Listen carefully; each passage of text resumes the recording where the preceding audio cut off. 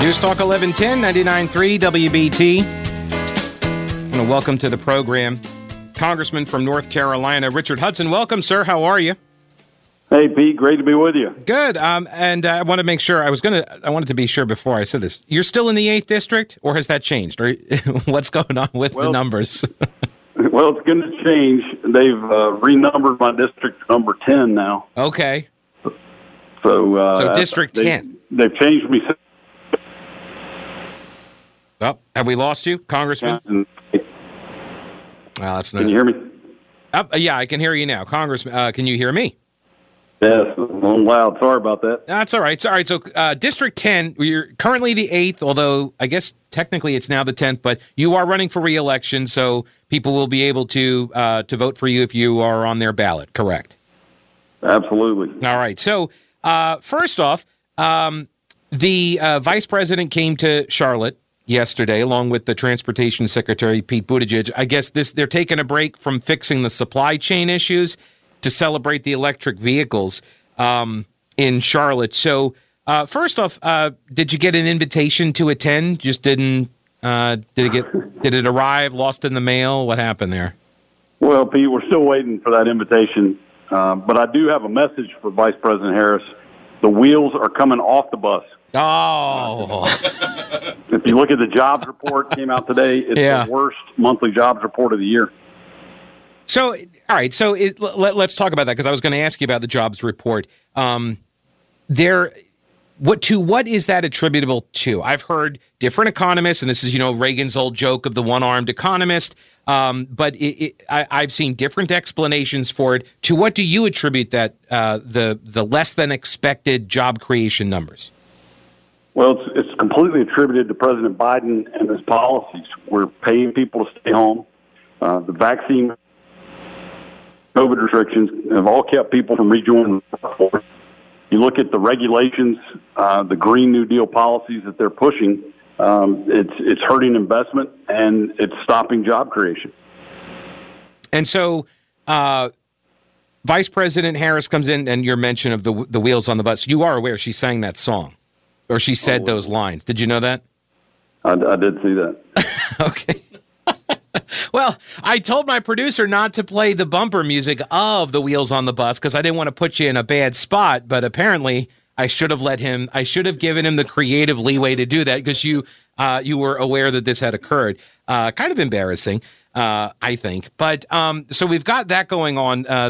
The trip here, we've got the problem, obviously, with the inflation. I think the Thanksgiving cost more money than it ever had before, right? Although I think you kept money aside from your savings at July 4th, right? The 19 cents or whatever it was, that should have totally helped you offset some of the Thanksgiving price tag hit. No, it would be funny if it wasn't so sad, Pete. I mean, the vice president's joking, singing children's songs. Every single month of this president has been in office, gas is at a 7, inflation is at a 3. But what I'm really worried about is utility bills this winter are expected to go up 54%, and that's really going to hurt folks. So right now, I'm assuming the chance to stiff arm some of the increases, to stop some of the increases, is going to be to keep the Build Back Better Act from passing. But it already passed in the House. So now what? I mean, if I'm just sitting here watching it, I guess much like you are, what do we do? What can we do to prevent these cost increases from coming down the pike over the next year? Well, it's very scary. If the Senate passes the bill as passed by the House, it'll raise the amount we borrowed and spent to $7 trillion. That's $22,000 for every person listening to us today. It's just an astonishing amount of money. It's going to crush the economy. We're going to see tax increases for every single American. You've got amnesty provisions. The IRS is going to be spying on your bank account if you spend as much as $28 a day. I mean, this is a horrific bill. And right now, it's really up to the U.S. Senate to stop it.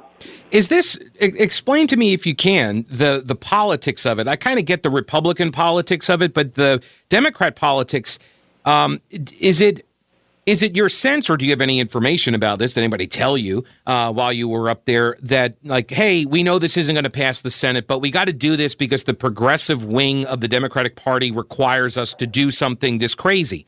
Because, like, honestly, you look at some of the stuff there. I mean, they rammed through the SALT thing too. It's like you're pitching tax breaks for millionaires. It doesn't seem like a winning message, but especially for Democrats. But if this is the thing that they had to do politically for part of their base, did they feel like they had room to do so because the Senate wouldn't go along? Is that, I don't know, is that a fair read on it? Do you have any info on that?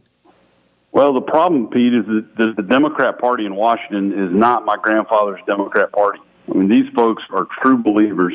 They believe that the government knows better.